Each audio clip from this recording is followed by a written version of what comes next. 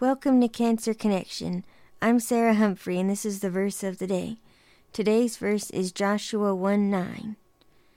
Have I not commanded you? Be strong and of good courage. Do not be afraid nor be dismayed, for the Lord your God is with you wherever you go. I remember that this verse helped me a lot through my chemo treatments and the tough times, because it reminded me to be strong and to lean on God, because He was my strength. I encourage you this day, if you're struggling, to take your problems to God, and He will be your strength too. This is Sarah Humphrey. I will see you tomorrow for the verse of the day.